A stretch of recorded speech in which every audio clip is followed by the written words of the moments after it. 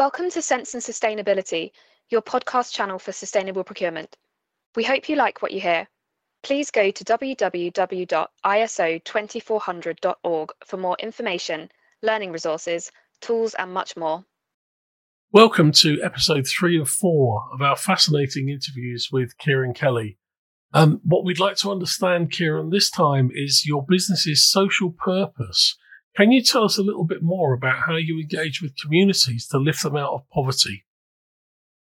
We get these guys to collect this plastic. Guys that could, in the past, they were earning between $60 to $80 a month, where they can collect plastic and they can make $200 a week, $800 a month, 10 times or better than what they're actually making right now. Another thing we do is we make sure when they're collecting this plastic, we just started this now to make sure that their kids are going to school, that we can see their school attendance of their kids. And the reason for that is I posted a couple of posts on LinkedIn with the last few weeks, posts that, again, like that absolutely destroyed me. I mean, soul destroying.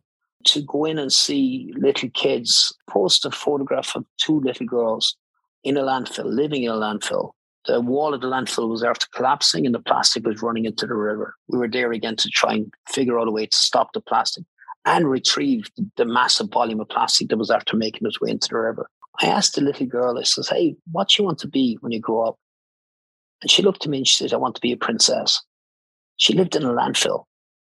You know, it was soul destroying. I left and I cried all the way home. It just brought it home to me. I mean, like, these kids have the same dreams as our kids in the West. They have the same thing, the exact same dreams. Last week, I was in North Jakarta and again, going around through the fishing community in North Jakarta, we're again trying to get more collections, get more of these fishermen, collecting more of this plastic, trying to get a real wage into these people. And I posted a post up. It was the most shocking, I think, thing I've ever seen in all my life. I've seen kids in sweatshops around the world, lots of them. But it was the first time I've ever seen a kid with a nappy still on and working inside the place. I mean, a child under 4 years of age working beside adults. And after that, I came back and I spoke to Grania, our VP, and I said, "You know what?" I said, "We need to change something here. We have to do something slightly different." She said, "Why?" I said, we need to make sure, I said, that the families that are working with us, we have to make sure that the kids are not going to end up working inside one of these sweatshops.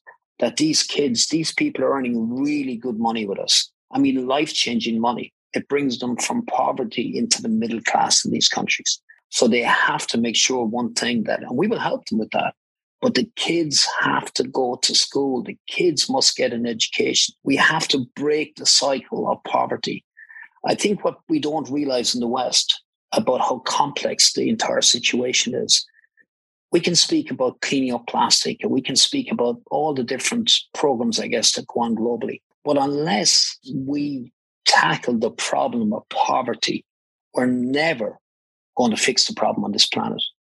At the end of the day, we've only one race of people on this planet, and that's the human race. I was at a university a few months ago, a very conservative Islamic university in Jakarta, and I brought 2 slides, just 2 slides. And I've used the same 2 slides in many other universities since that. But this university in particular, it was my first one going to this particular school. And I put up on the first slide, I put a photograph of 6 different Labradors.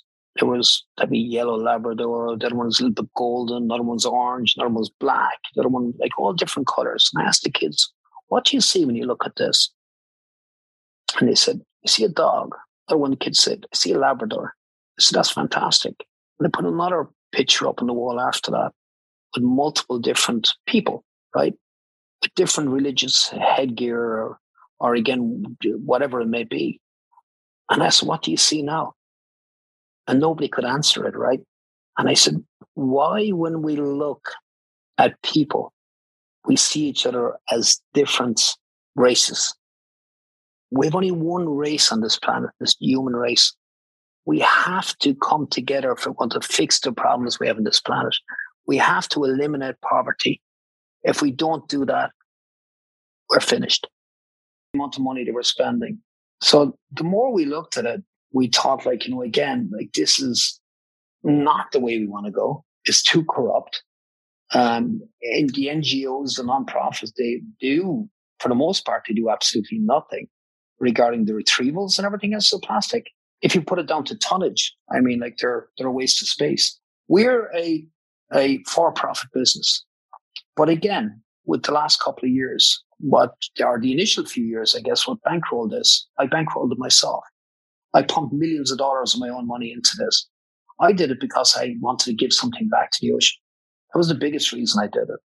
But again, of course, at some stage, you're going to run out of money if you keep doing that. So again, there we come up with multiple different ways, I guess, to work with corporations. The big thing is to make corporations sustainable, but do it in a way that makes sense. Corporations spend money, lots of money, again, trying to fix some of the problems that they need to do. Their corporate responsibility roles, of course, they're very, very important, to a lot of companies. What we do is we look at the space and we look at what value can we give the company?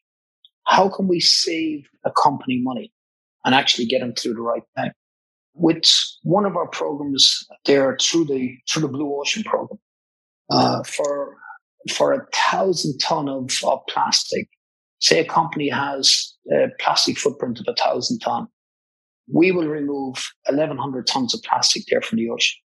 A greater amount of plastic than the company is actually using. We can show that through an audited collection. Again, that's traceable from start to finish. We put the collections of plastic up on a blockchain. We show again, the social side of that. We show how people, again, are getting a living wage, again, which is up to, if they collect that ton of plastic a week, up to $800 a month to actually do that.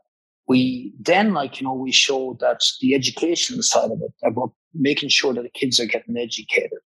We also, for the 1,000 tons, we build 4 houses. It's a program we're just starting at the moment here with the Indonesian government. And it's a program also we want to start in West Africa within the first half of next year.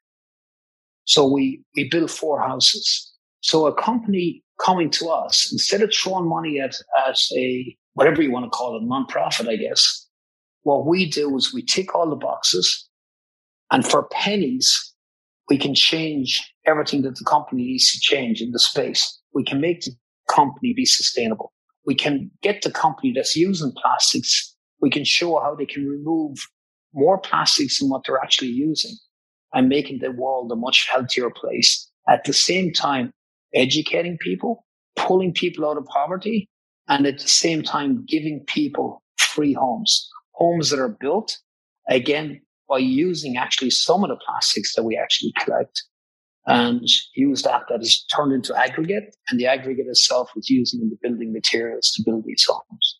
It's a very, very simple program, but again, the value of that to corporations is absolutely enormous. So is this like a plastic offset, effectively? Maybe similar to a carbon offset? Well, plastic offsets is something it's a term that I don't like. It's something that we did start ourselves, there initially. We started selling plastic offsets a couple of years ago. We pulled away from it because of the greenwashing with other entities in the space. Kieran, it's been fascinating to hear about your business model and how you're looking to take people out of poverty, and also to make us aware of the amount of greenwash that exists in this area. Thank you very much. We do look forward to episode 4. Thank you for listening to our podcast on sense and sustainability. Please listen out for more episodes. For more information, learning resources, tools, and much more content on sustainable procurement, go to www.iso2400.org.